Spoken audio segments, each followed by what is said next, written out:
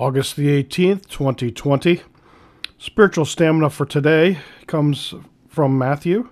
We are in the 16th chapter this week as the gospel lesson for the coming Sunday.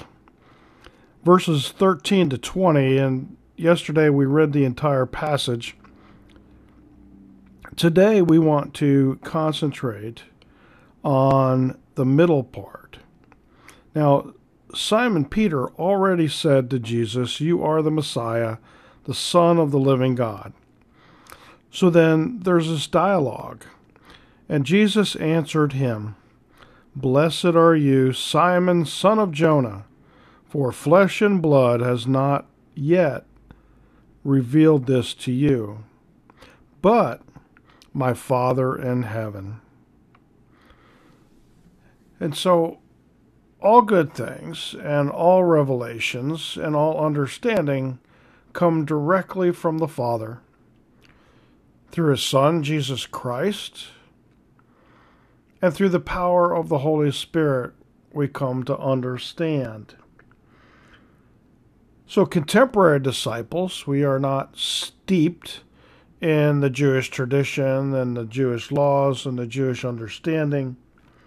However, we study in depth the Old Testament and the New and all the related writings of the ancients, the mothers and fathers of faith, and we look toward the tradition of the church.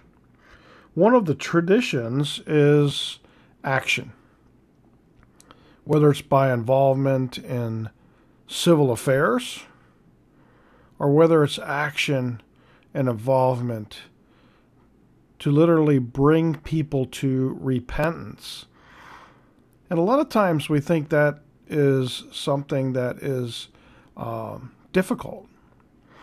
It could be as easy as a simple turning or a simple gesture or some sort of symbology that indeed now you're allowing God to claim your life and that you as a repentant sinner would like to be forgiven of your sins.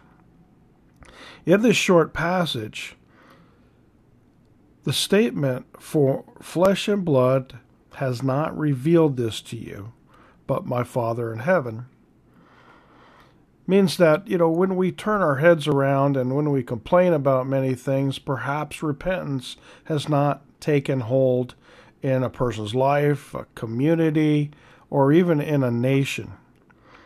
True repentance is that we are in touch with our Father in heaven. We seek revelations through God's holy word and through God's church. And we can't possibly learn or understand the ways of God unless we repent and become people of faith. And so it's a huge responsibility.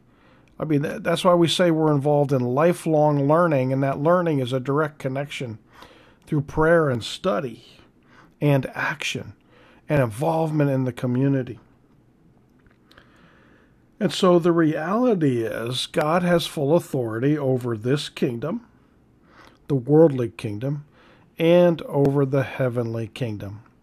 So as we move forward, not only in our lives, it begins not only with a daily repentance, like remembering our baptism each day, where we die and are raised up and forgiven and receive the power and authority to act as the church and the people of God and disciples on this earth. There are no other powers that guide us and that can reveal to us anything about who God is and who Jesus is. So the rest of the story this week will deal with the fact that we are called and sent disciples, we are freed from the power of sin and death, and we need to act responsively and responsibly according to our mission and our calling. So may all that you do and all that you say this day and always not only glorify God, but to give the world a glimpse of the true authority of God, not only over all of heaven, but also over all of earth. Amen.